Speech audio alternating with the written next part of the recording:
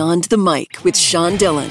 We're joined on the star line by a former journalist for the New York Times, 2019 Whiting Award winner and author of The Compton Cowboys, Walter Thompson Hernandez. Welcome. Thank you. Let's go beyond the mic. How has your travels covering global subcultures influenced your interest in the rich subculture of the inner city black cowboy? I think my interest in subcultures, has really taken me around the world. I've reported from nearly every continent in the world. I'm always asking questions about belonging, about identity, about community.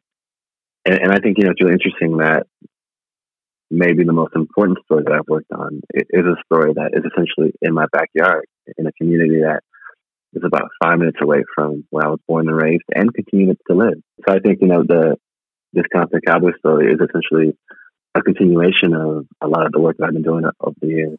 When the video for Lil Nas X's Old Town Road came out, there was a rediscovery of the black cowboy. But as you embedded yourself with this amazing and little-known group of people, what revealed itself during the research of this book? To me, what has been revealed is that, because I spend a lot of time with different black cowboy groups across the U.S. for this book. And I think to me, it's really important, I think, that people know that black cowboys are absolutely invested in this idea of being a part of Americana and a part of, the history of the West in ways that, there has been erasure, for a lot of people. A lot of folks don't learn about black cowboys in schools and in history classes. But I think, black cowboys are really invested in sort of reinserting themselves back into the history books. And I'm also learning that cowboy culture and writing culture is very universal. And maybe oftentimes the sort of barriers and walls that exist out in the world don't really exist with people who have a shared fondness for horses. After you first wrote about the Cowboys for the New York Times, you were drawn back to write this book. The people you describe are rich, layered, very nuanced. Which of their stories touched you the most? For me, I think it was the story of Anthony Harris. Anthony is someone who was born and raised in Compton and learned how to ride horses at the age of 8 with Maisha Akbar, a woman who started the Compton Junior Posse in 1988.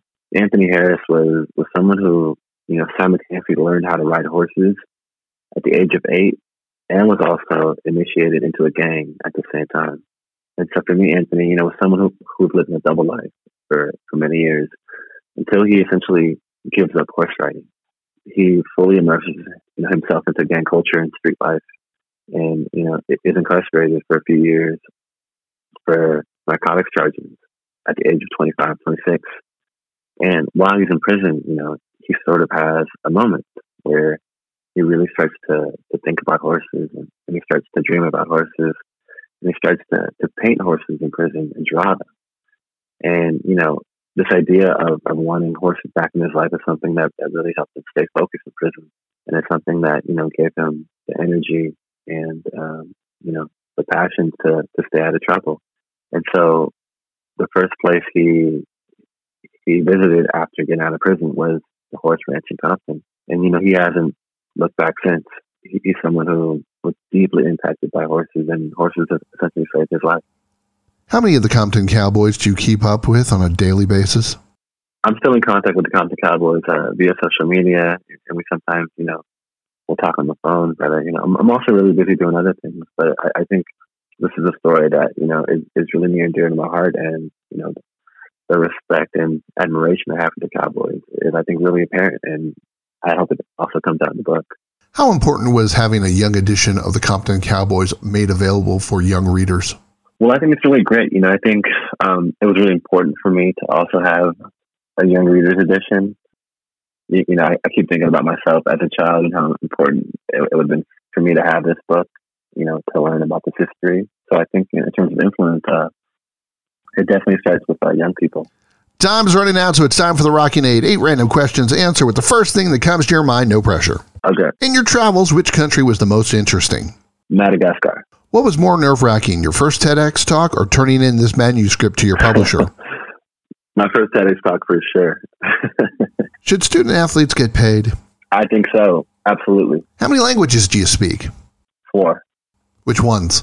Yeah, some English, Spanish, Portuguese, and German. Last book you read? The last book I read was a book called Evicted by Matthew Damon. Place you go to relax? I go hiking here in Los Angeles. I know your history of playing basketball, college basketball and such. Let's talk about the best basketball player you went one-on-one against. It was Kobe Bryant. I played Kobe in 2007 at UCLA here.